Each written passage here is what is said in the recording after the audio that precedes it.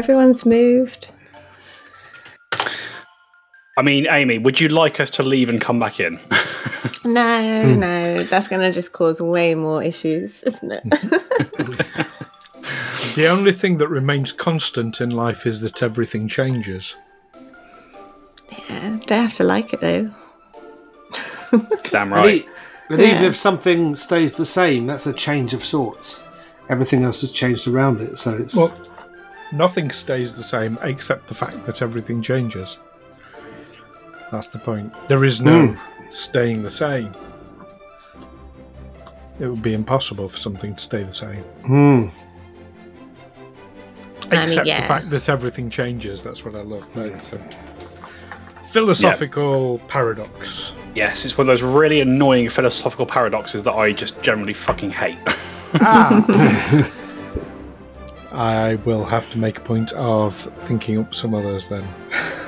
I mean, use them as you wish. Like I'm not your dad, Stu. That would definitely take some doing. And the fact you are substantially younger than me, like you're 20 years younger than me, aren't you? Or something. That's it. Well, time. I mean, we've been talking about paradoxes. This could be a time machine paradox. There you go. Conceived. Yeah, you were born of a hilarious accident involving a time machine and a contraceptive. And if anybody gets that reference, I know it instantly. Shall I say it? Yeah, if you want, go for it. Zaphod Beeblebrox. Zaphod Beeblebrox, that is it. What a character. Because he is Zaphod Beeblebrox the Nothingth. Yes, his ancestor called him. That's it. That's it. And his dad was Zaphod Beeblebrox the first, and his grandfather was Zaphod Beeblebrox the second. Yes. There we go. Yes. That was from the radio series, wasn't it? We are recording. It's in the book as well. It's not just the radio series. It is actually in the book. I'll have to revisit that one. Yeah. Is the radio series the one that springs to mind? But yeah. That's fair enough. I'll be honest. I've never actually listened to the Hitchhiker's radio series. I've only ever read the books or seen the various film media. Never the radio show. Oh, well worth it. Well worth it. It's different again, as these things have a tendency to be.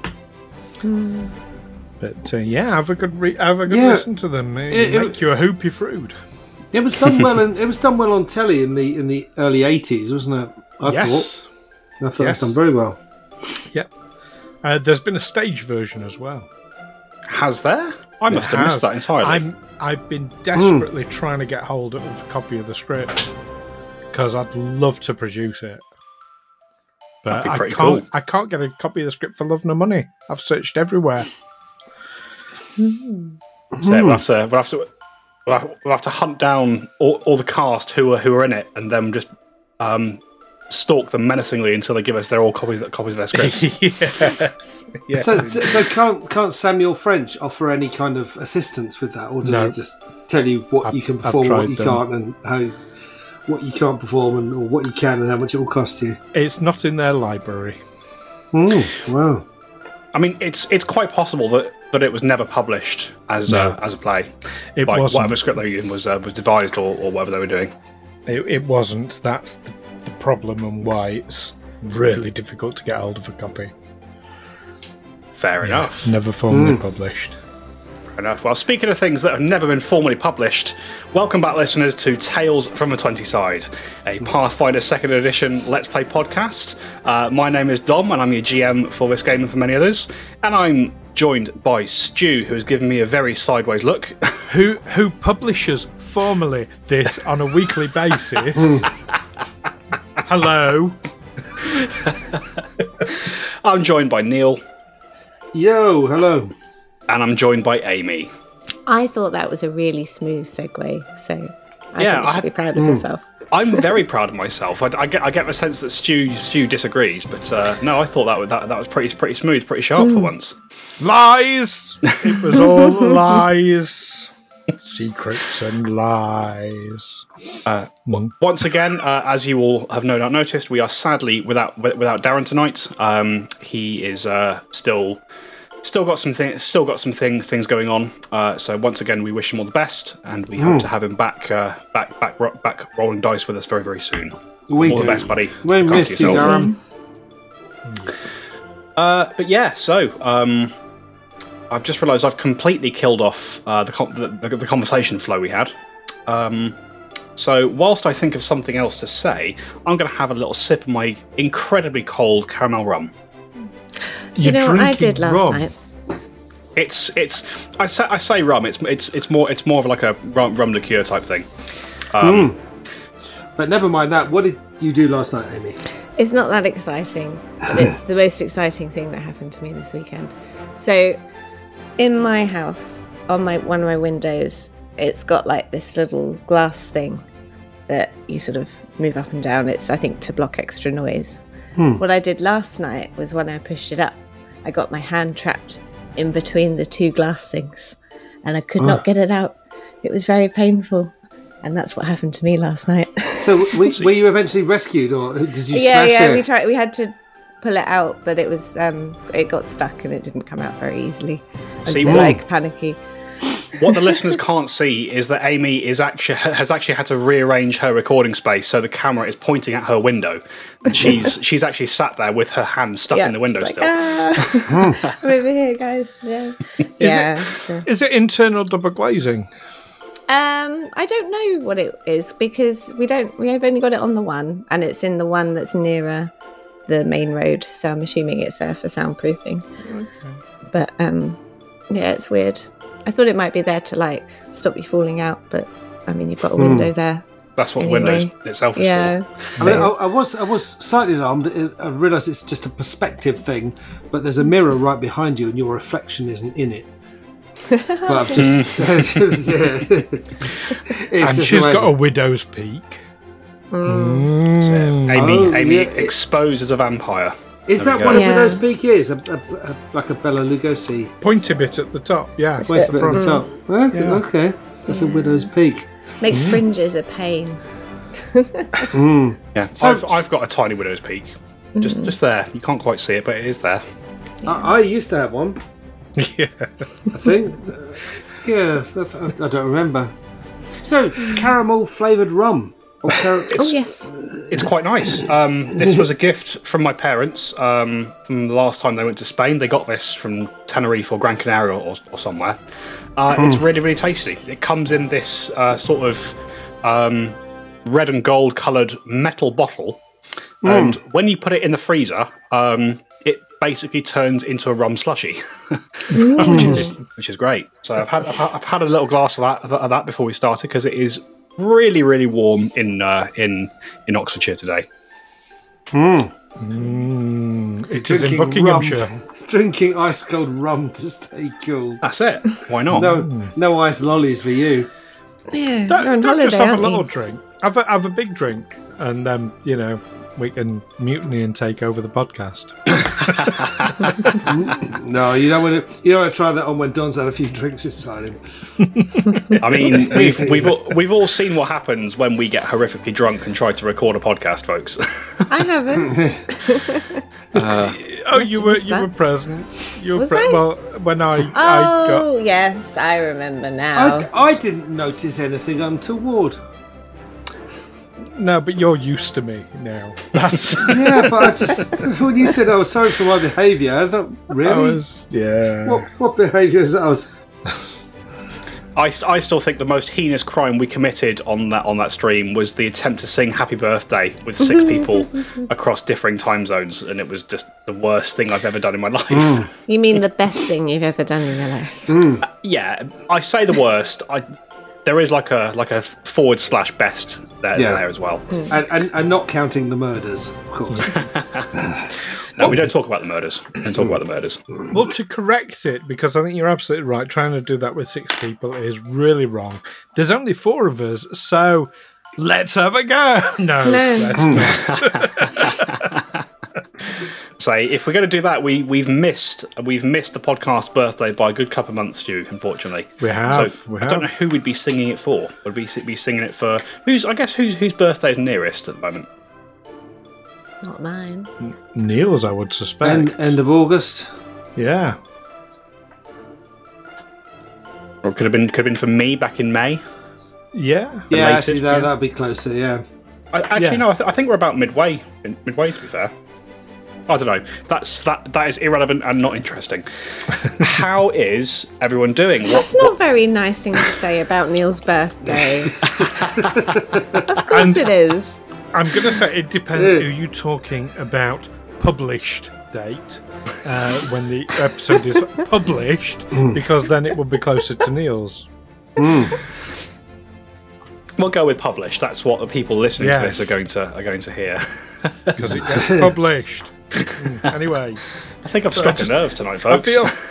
Are we going to call this one published? Not yet. Well, not for a couple of weeks yet.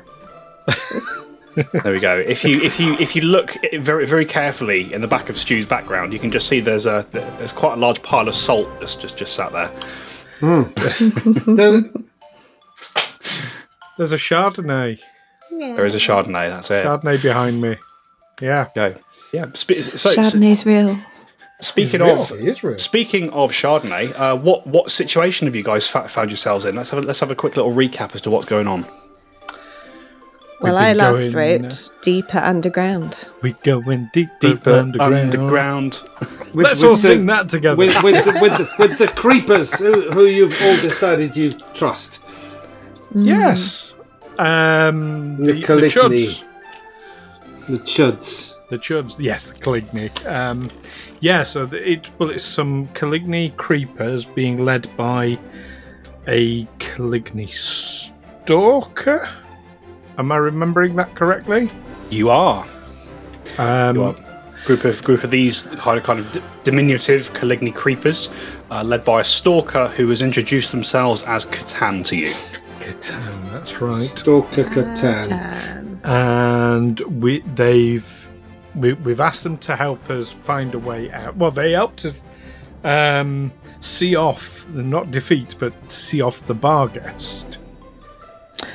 That was about to TPK us, I think. Mm-hmm. And yeah, Red Raven. What was that? Red Raven, isn't that their leader? Yeah, wasn't that who we were going to go see? Yes. The lady. And what was the symbol of Pharasma? Oh, the symbol of Pharasma. What is Pharasma? I can't remember what Pharasma's symbol is now. Off the top of my head. Pharasma's symbol is a blue swirl. Like an ice cream. Like an ice cream, yeah. Like a crop circle. Yeah, sometimes when she's feeling fabulous, it's a raspberry swirl instead. Right. But yes, the Stalker Catan was definitely and the creepers. They were Pharasma worshippers, weren't they? I mean, you don't really know about the creepers. You've certainly not taken any time to talk with them, but certainly from their behaviour, they seem to be very much following whatever the Stalker tells them to do. They may well be worshippers of Pharasma, but you haven't asked Catan, and you haven't spoken to them directly. Right. But Catan is definitely. I've definitely got this right. I've definitely got this somewhere. Somebody somewhere is a Pharasma worshipper. Yes, it was. I will help you out a bit, Stu, because this has literally just happened to your characters. Stalker Catan was the one wielding the symbol of Pharasma, shot these crackling beams of divine light at the Barghest to drive it off. That's it. So yes. So, yeah, I was just assuming they're all Pharasma worshippers.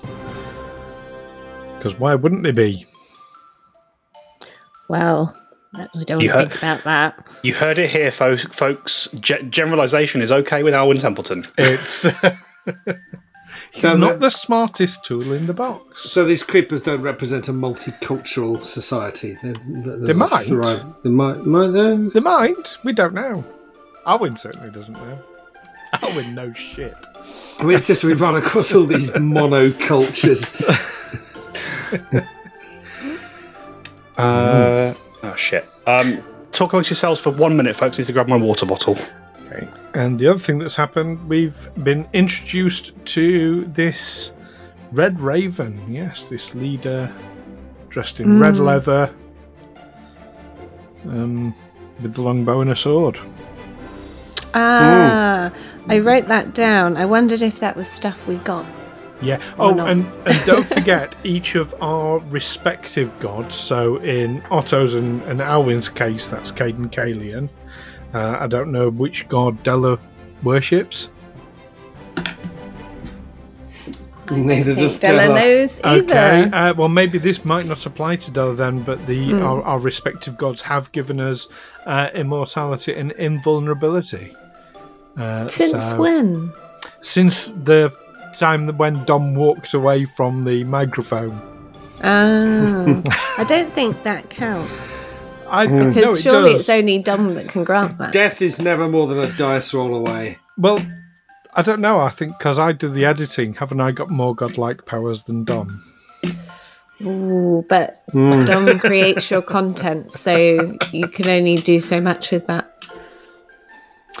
What's that thing where you piece together a sentence from like various words that have been spoken by someone? There's a name for that, isn't there? Yeah, when you piece together a sentence. I can easily make that happen with previous episodes, I'm sure. Yeah. So why are we still here? Dom, just say the words immortal and invulnerable. Don't do it. Don't do it. I'm gonna. Okay. Let me see how this goes. Mortal, vulnerable.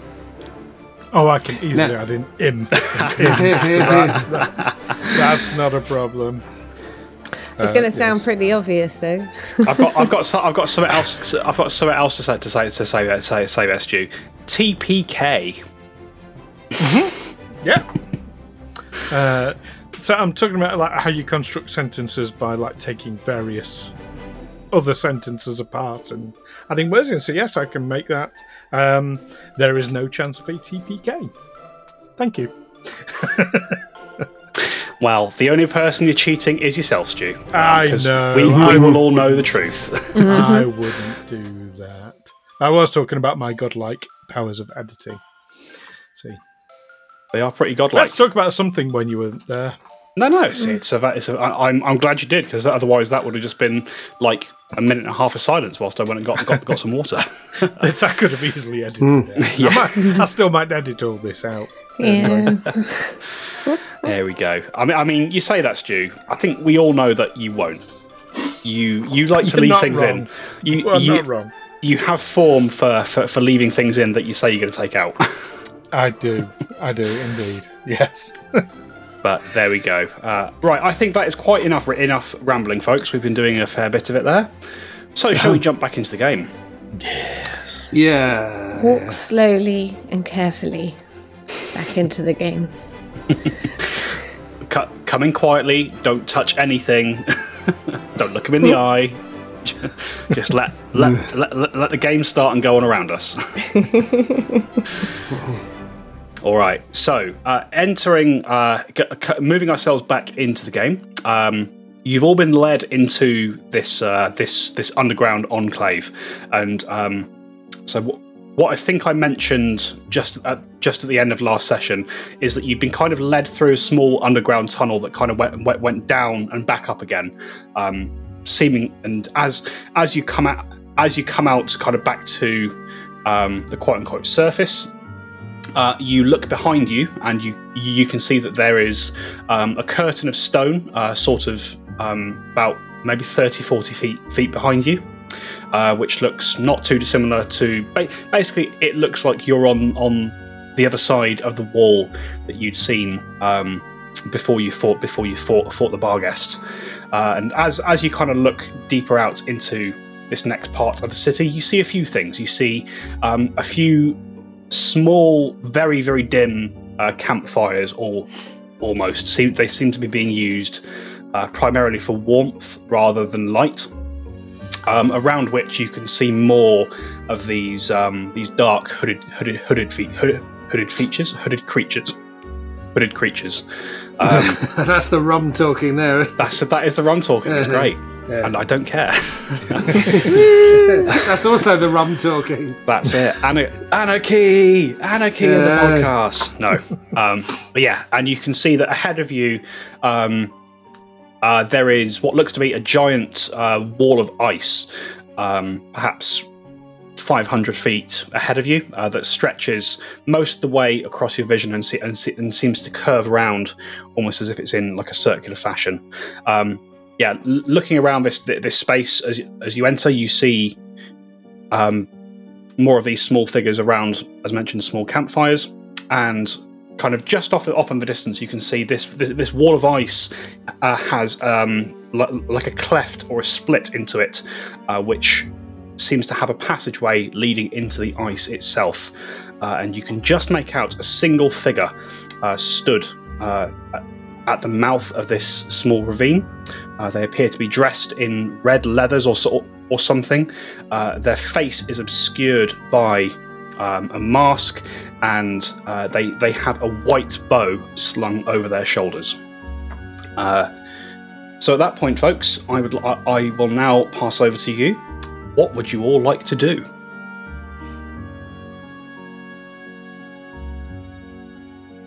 Hello, you must be Red Raven. So what I will say, Alwyn, you're still a good few hundred feet away. Stalker Catan has just led you into this space.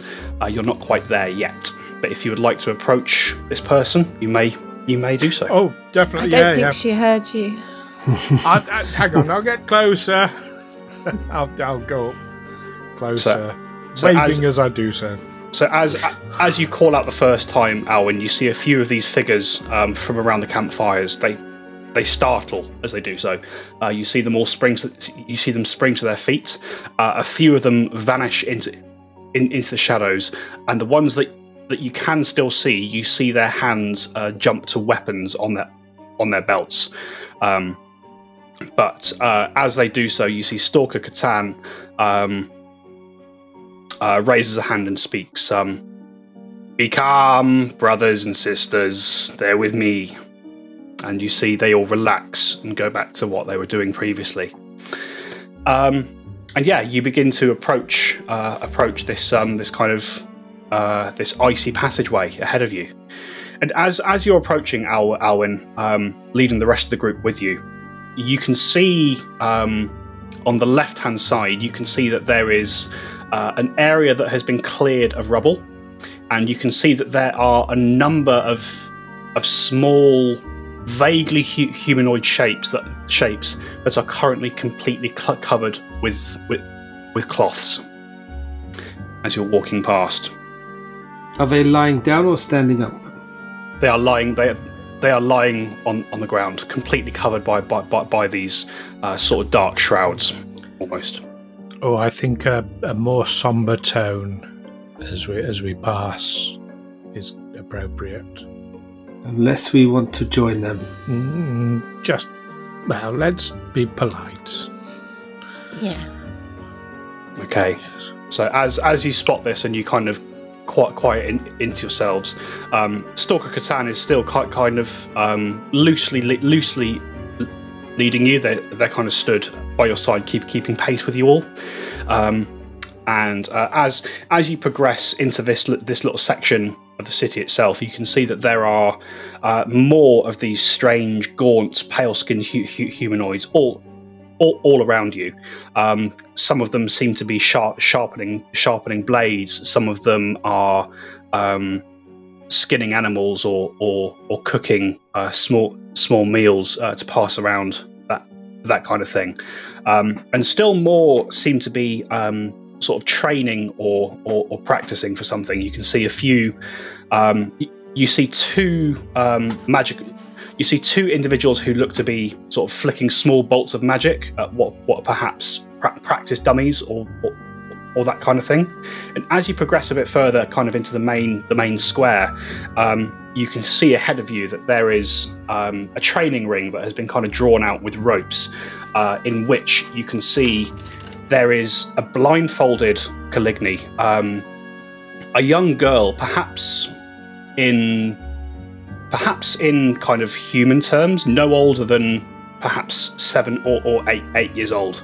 You see she wears a blindfold. She wields a long staff in both her hands and is fending off sort of clearly sparring maneuvers from 6 other quite tall Caligni who are armed with various weapons. She sort of spins and twirls, almost deflecting their attacks and sensing them before they even get close to landing on her. But just as you arrive, one of these attacks sneaks past her defenses and clocks her under the jaw as she is sent sprawling. She sort of coughs and gets to her feet, and you see one of these other Caligni, who perhaps is an instructor of some sorts, commands her perhaps to get up. He speaks in this strange tongue that you don't understand. You see this young girl. She looks at the floor for a second, spits on the ground, then springs back to her feet and begins sparring once more. And beyond that, you can see a set of steps leading up to this icy passageway. The force is strong with that one. She should have ducked, though. Yes.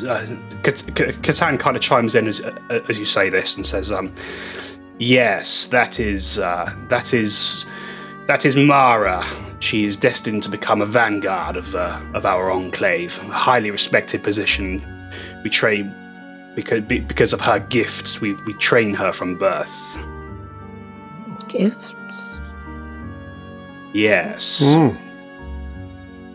She is born. She was born without eyes because she does not need them to see.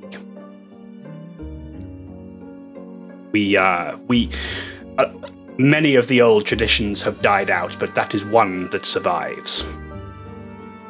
That's pretty cool. Obviously a fierce warrior. In time she will be. Perhaps one day she will even succeed me as leader of this enclave, but for now, she trains.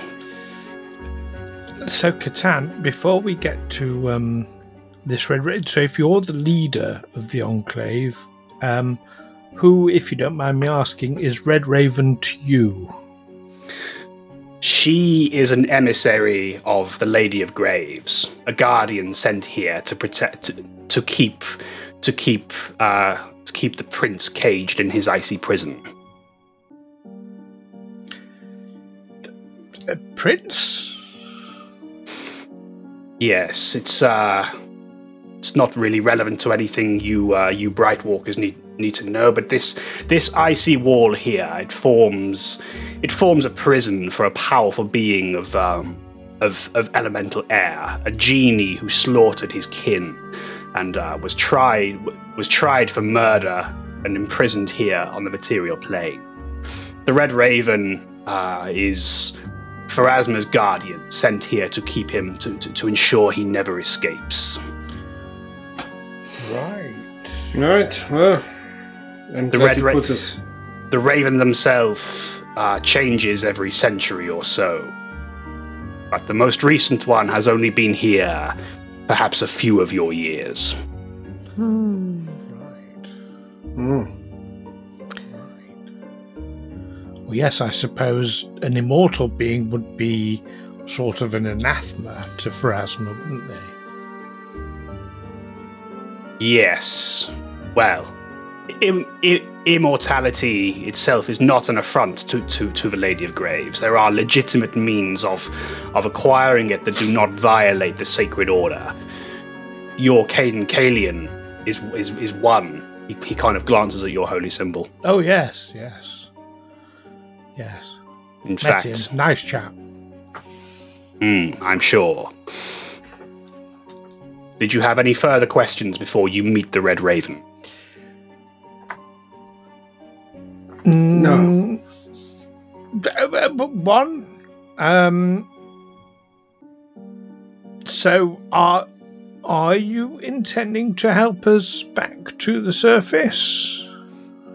I mean, if by help you mean we shan't... We certainly don't intend to keep you here, Brightwalker. This is not your world, and if I'm completely honest, you're not entirely welcome down here. It's better you get back to where you came from. Yes, I can see that. I can understand I can see we are of the same mind. We are going to get along just fine until we go, which will be soon. Mm-hmm. Yes, I think before you do go, though, as I say, I'm keen to get you to talk with the Red Raven. I believe she may have something of an offer for you, or perhaps a request. Well, yes. I'm always willing to talk to new people. We can help. Right. So just as you're saying this, Alwyn, you're sort of talking to Catan, and you suddenly feel a tiny little hand tugging on your rapier, and you look down and you see that one of these creepers has their hand on the hilt of a sword and is attempting to draw it free. And as you look around, you see that there are perhaps 10 of these creepers that have made their way out of the darkness, and they have all sorts of things from your collective inventories in their hands. And they sort of look at, as you sort of spot this little hand and you turn round, they all freeze. And Catan sort of flinches as you do so, looks at what you're looking at, lets out an exasperated sigh, and says, "Creepers, be nice to the Brightwalkers. Give them their things back." And you see these creepers sort of silently shuffle forwards and start pressing all manner of things that you recognise as yours back into your hands. Okay, I am pretty shocked at that, to be honest. That someone managed to pilfer some things off me. Mischievous little scamps, aren't they? Yes, they certainly are. They've yet to learn their place in the world. Bless them. It's not their fault. Do you know what? They're obviously honing fine skills if they can get things away from Della here. Yes. Well, regardless, I apologise for that. I should have been more vigilant as to what they're doing. They can get out of hand very quickly, these little blighters. I'm impressed. No harm, no foul. Definitely going to keep a closer hand on my things, but yeah. I'm aware now. That's it. All right. Is there anything else you wish to ask, or shall I introduce you to the Red Raven? Anything we shouldn't say? I mean, be as polite as you would to any other, I suppose. They are not of our lineage, you might say. They are something else. But yes, if you're worried about offending them, I assure you they are a very old, very powerful being. They are likely not offended lightly. But to be polite, they haven't met us yet. Challenge accepted. No. I mean, really, the only way you might rouse her anger is if you were to perform any deeds anathema to Pharasma. For example, if you were to start, I don't know, raising the undead in her presence, that might not go well for you. Oh, well, I don't know how to do that, so that's fine. No. But I know that is generally considered quite rude. Yes. No, there's no danger with that. Right. Shall we? Yes. Yes. All right. Let's go over there. All right. So you Brother Amos is nodding as well. You don't get to decide what he does, but in this case he is nodding. All right. Well, it looked to me like he was nodding. I didn't decide he was doing it. I decided that's what I thought he was doing. So with that out of the way, Catan begins to lead you up these carved icy steps towards this passageway ahead of you, and you can see now this figure dressed in red leathers. They're quite tall. Perhaps it's the boots they're wearing, giving them a bit more stature than more of an imposing statue. But yeah, they're definitely sort of 6, maybe 6'1" tall. And as you step up the steps, can see they are stood stoically. Their bow is stowed on their back, and their hands are clasped in front of them. As you get closer, you can see that the armor itself appears to be made of perhaps some kind of dragon hide or drake hide or that kind of thing. It's definitely not a standard looking leather. It has this kind of pattern embossed across it that kind of spreads all the way over it. The edges of the sleeves and the skirt are sort of taper into these long crimson red feathers. The mask itself that they're wearing is a long.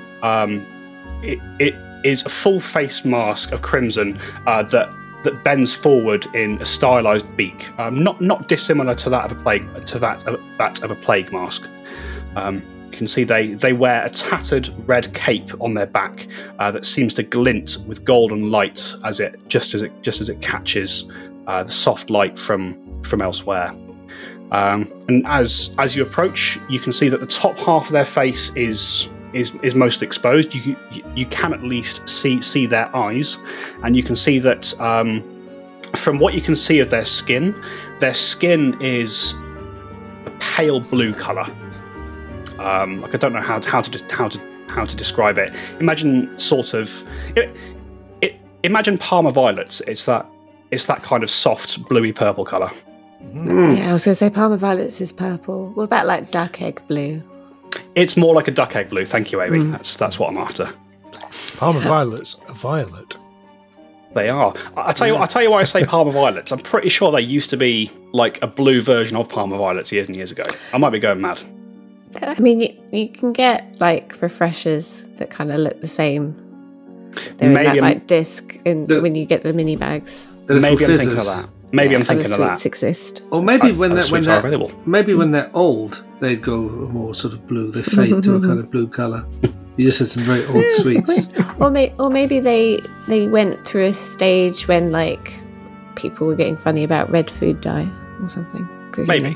Blue and purple. Maybe you were looking at them in odd lighting. Perhaps. Getting all very distracted from the game here. All of these things are very possible, but they're not relevant to Golarion. Yeah. Possibly one of those taverns where in the toilets they shine that strange blue light so that you can't find a vein. I don't want to know. One of those taverns. The curtain of ice that's in front of us. Yes. Right. In addition to their duck egg blue skin, you see that their eyes are kind of just a soft green colour as they sparkle in the light. Now, is that forest green or an emerald green? It is a let's get on with the game green. I know. So as you approach, Catan sort of says he sort of speaks up and says, Lady Raven, these are the Bright Walkers that we noticed moving around outside. I think they wish to speak with you. And this figure sort of looks over all of you as Catan says this, and they say, and when they speak, it's this kind of voice it sounds almost modulated. Imagine like there's as they speak, the voice is clearly feminine in origin, but it's distorted. It sounds almost like there are perhaps 12 different voices speaking at once. Some of them soft, some of them bold, some of them sort of deeply beautiful with a hint of menace. Imagine Galadriel when Frodo offers her the One Ring in Fellowship, that kind of thing. I'm picturing Cher. Yeah, or Cher. That's it. Now, obviously, I can't do that kind of voice. But please just imagine that as your as she's as they're speaking. You as Cher. Yeah, why not? I've got the hair for it. Wonderful. There we go. And they look at you and they say, "Do you believe in life?" No, they don't. Yes. Thank you for doing that. They look at you and they say in this sort of deeply, almost modulated voice, Welcome, Bright Walkers. It's good to have you with us. It's nice to be here. Hello. I mean, yes, we'll be glad to get out of here where we clearly don't belong, but yes, very nice to meet you. We're told we can be of some assistance, maybe? Potentially, yes. However, before we go any further, I wish to stress that you are not held here under duress. What I am about to ask of you is a request, and nothing more than a request. If you would prefer simply to get back to the surface and get on with your lives, you are welcome to do so. However, the beast that stalks the Undercity, which, by the looks of you, you've certainly come into contact with. Yes, the bargain. So that fucking thing. Yes, it is one of the prince's pets, the same prince that Pharasma keeps imprisoned here. It escaped a short while ago when some careless folk from the surface broke through a section of the Vernal prison. It slaughtered them. There's nothing I could do to protect them. And since then, that beast has been terrorizing the Undercity. It riles up the undead that walk these halls, sending them towards the surface. And also, it attacks my children. And she gestures in the direction of the kind of sort of makeshift morgue that you'd passed on the way in. Now, as you have doubtless already seen, this is a powerful beast. Likely one beyond your ability to slay, but if it could be lured back to its prison, I have the ability to seal it away once more, so it can do no more harm. So you need us for bait? That's a gross oversimplification, but I suppose it's correct, yes. I see. As I say, if you're willing, if you would prefer to get on with your lives, I can, of course, have my children show you the nearest way back to the surface. That suits. That would be my preference. I have a... I'm willing to help if I can. Otto, do you know what? I hear you on that. It's not our fight. But I think, I in myself, I feel I need to help. I would request it. I mean, you'll see we've got a number of friends here who are... I wouldn't want to see them put in harm's way, so perhaps some of our comrades can take them to the surface first?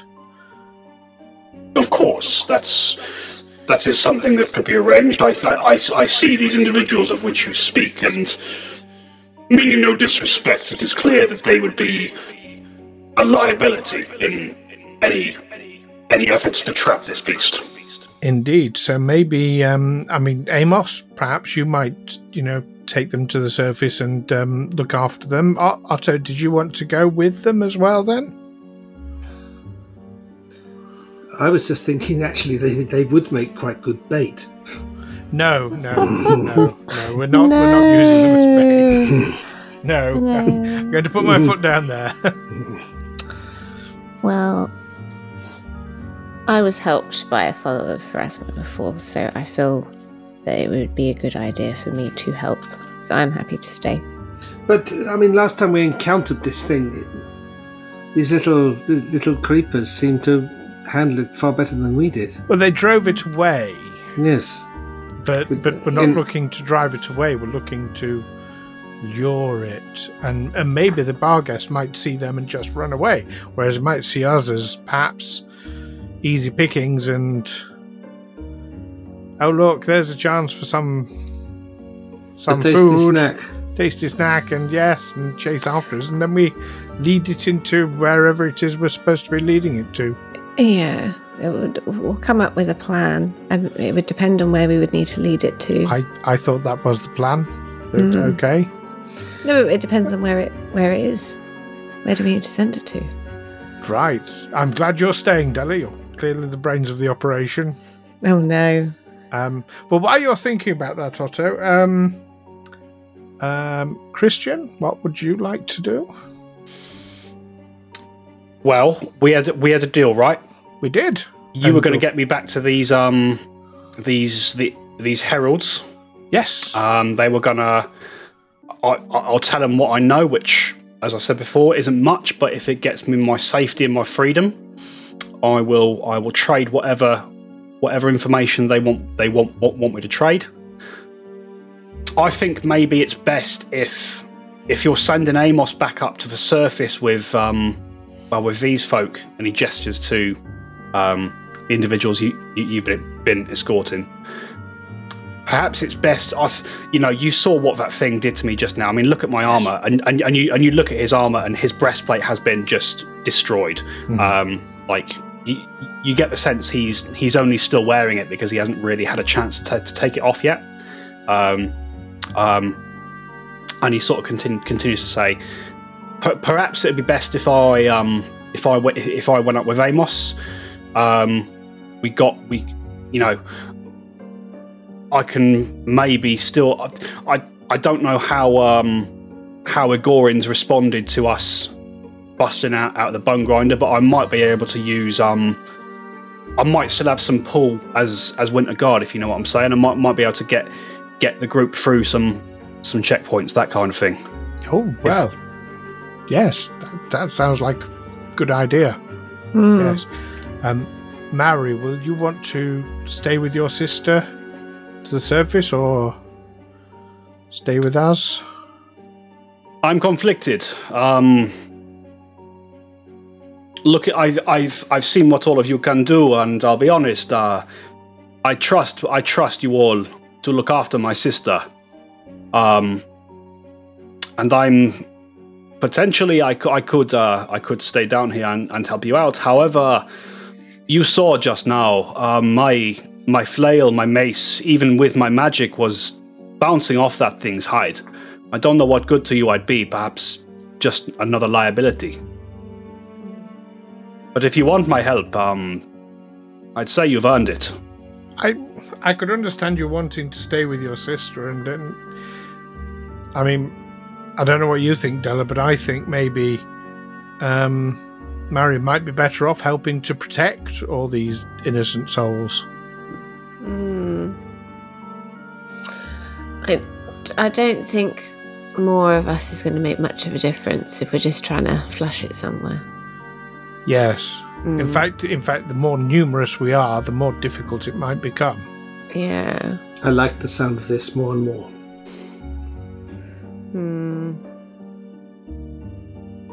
I'm thinking of what we do.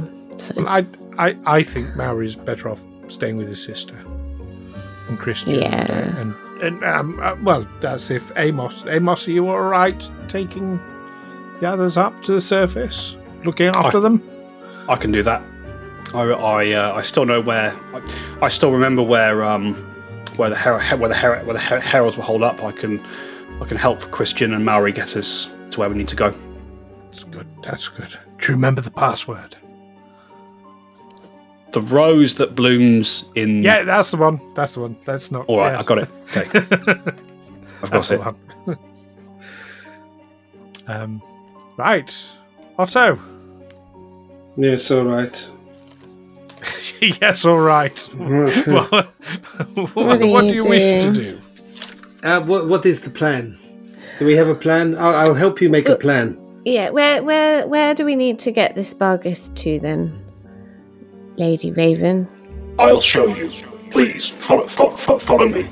Okay.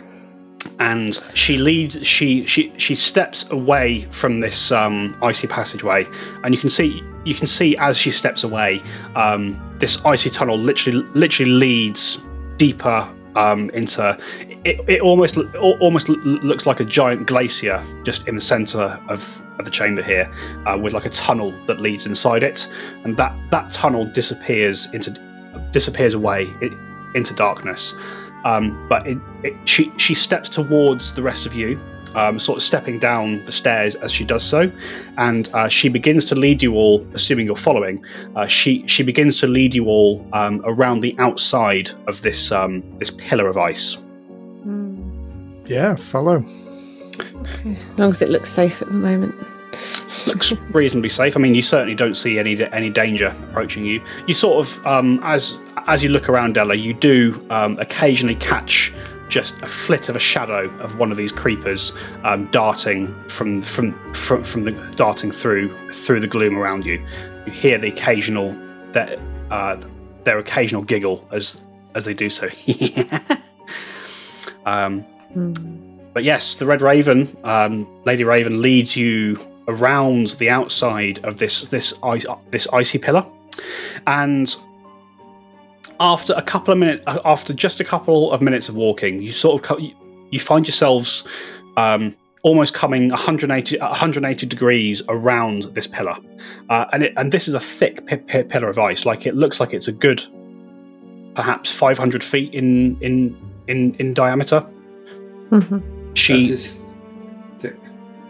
She leads you around the outside in a clockwise direction, and as you get sort of about halfway around, you come to a section of the ice that appears to have been broken open from the outside. You can see scattered around this area.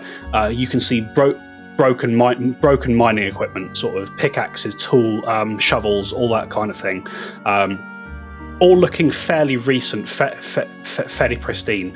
And as you look around the area, you can make out quite hefty bloodstains, sort of spattered all over the floor and the rubble here.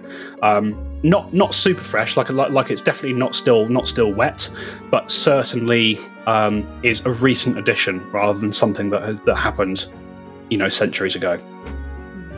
The Raven sort of says to you, "Yes, this is the place where those fools of the Summer's Return attempted to break through the ice. I didn't know what they were doing. I warned them to stop. They didn't heed warning, and as the ice weakened, that thing burst its way free and slaughtered them." You still want to go after this thing, do you? Well, we don't want to go after it, but we just need to bring it back here. This would be the easiest place if we can get it back inside the Vernal prison. I can use Faradn's magics to reseal it around it. What do Barghest like then? Eating people. Yeah, people. Is it just people? Could we not get like a nice meat pie? Or cook it a nice steak tartare. See what happens. I don't know much about Barghests. This seems difficult though. I've already done a knowledge check. I mean, that was to work out that it was a Barghest. Can I take another one to see what I know about Barghests? Or I mean, I could, because I don't know anything. Might be a better. But Della might. Yeah, you absolutely can. So I'll tell you what. Again, because this is meant to be a secret roll. So Della, you would like to make a roll? Yeah, because I don't know anything, but Della might. It's fine.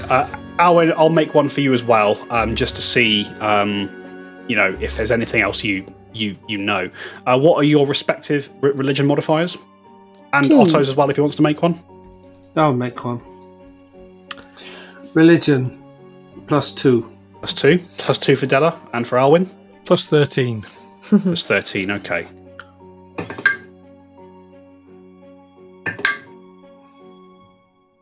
Okay. So Otto and Della, you know nothing more than what you've already been told by Alwyn. Alwyn, sort of thinking more about what you know about these creatures. You know that they don't have a particular thing they like to eat. Generally speaking, and certainly in goblin sort of culture and mythology, they are often used as an analogy for just general gluttony. They like to just eat really whatever they can get their hands on, including other bar guests if more than one ends up in an area. They are not above cannibalism. I just thought of a really horrible idea. Oh, do share. We like horrible ideas. So they like lots of things. So and we passed a lot of dead bodies on our way up here. Do they like their bodies live or dead? Better it eats a dead body than a live one.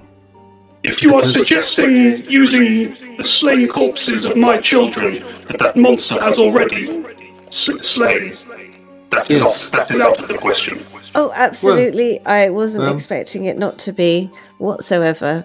It was just a horrible idea. Well, we have to consider all possibilities, don't we? I've had a thought. If it's quite gluttonous, it obviously likes to eat a lot of things. Otto, I've seen you produce swarms of things. Well, maybe you could produce a swarm that it chases after. Thinking, I'll eat that swarm, and then I'm eating a lot. A swarm of biting insects. Well, it wouldn't have to be biting insects, would it? Just. Well, I'm assuming you have some degree of control over what it is. I don't think I do. Let me see. Do we have anything that creates a beam of red light? A beam of red light? Yeah, we'll just point it towards the thing. I've just got what Amy's going for. I think it's a cat. If it might. Oh yes, I can change the appearance of the creatures. Oh, that's interesting. Can you make it look like a lot of little people? Very little people. I can change the appearance of the creatures, but it's typically a mix of centipedes, roaches, wasps, and worms. What's this? Is this vomit swarm by any chance? Yes. So they've got to be small enough to come out your mouth. Well, that sounds. I mean, sounds disgusting, but sounds about right. And that way it'll think, oh yes, lots of things to eat. Do you know what? I feel like we have previously established that Otto can make this look like a swarm of tiny Ottos. Yes. That way we did. It's kind of. It's a pity I broke my wand of mirror image that time when things were going badly. Would the what are they called? I can summon a fae. What's the name of the people that are here? With the C? Caligli. Caligli. Caligni. Caligni. Right. Caligula. Are they willing to help us? Or is it a case that you're asking us to do on our own? I'm not asking you to do anything on your own. Okay. My children can assist you, but as you've seen on the way in, they are no match in a stand-up fight of this thing. We've survived so far on ambush tactics. We've been able to. I've noticed that Sorry, we know that it seems to fear the magic of the Lady of Graves. That seems to be enough to drive it away. Each time we fought it, but only ever when we get the drop on it. If it manages to ambush us, well, you saw the result in that clearing back there.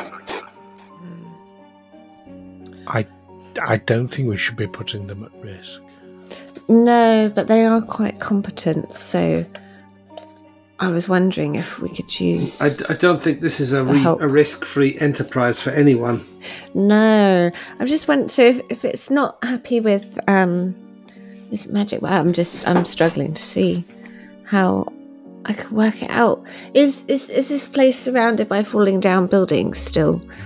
Yes. What I will say is it kind of in this section of the city, like everything seems to be much more level. Like the buildings are less sort of ruined buildings, and they're more just piles of rubble. There's a couple. There are. I say that there are still some sort of semi-intact buildings around, but nowhere near as many as there were in the previous section. Cool. And the Raven speaks up once again, and she says, "Yes, if you wish the support of my children, we can find a way to aid you. This, after all, if this problem isn't dealt with, it's likely going to kill all of them. We're happy to help. It's just it's not something we can do on our own." I think I have been through too much today to come up with an idea. Can I go to sleep somewhere? I have an idea. A very, very simple plan.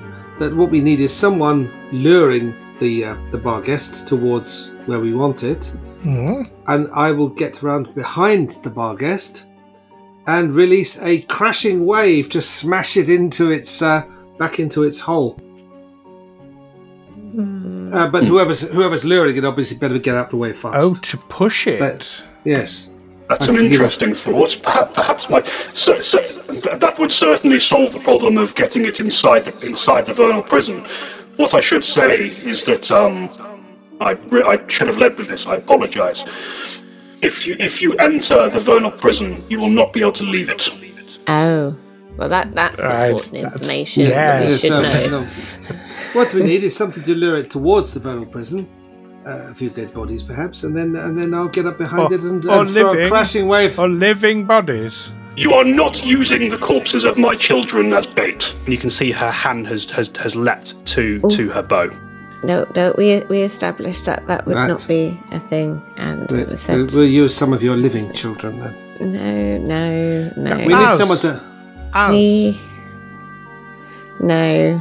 If they fall in battle, that is a risk they are willing to accept. It is a natural order of things. But you will not have the corpses of the slain for this creature to defile. No, that's fine.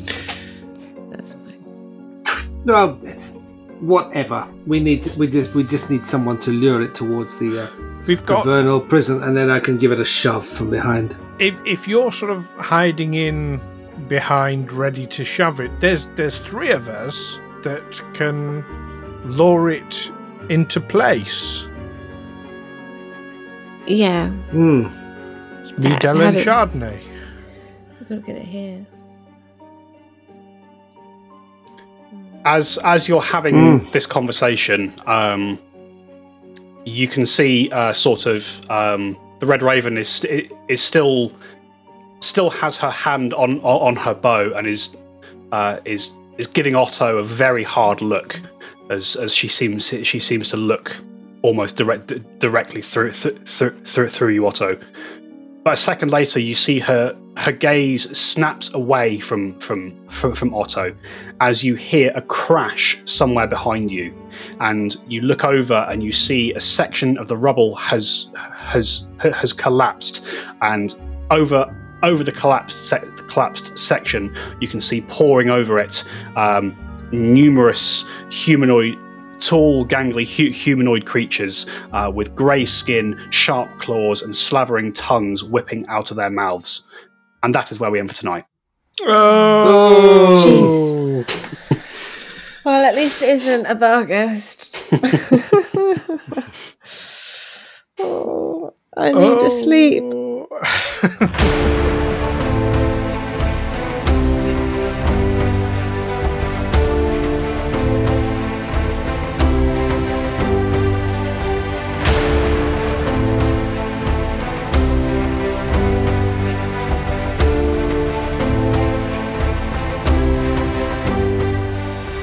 Tales from the 20 Side is a Feagle Films production in association with Juicy Falls.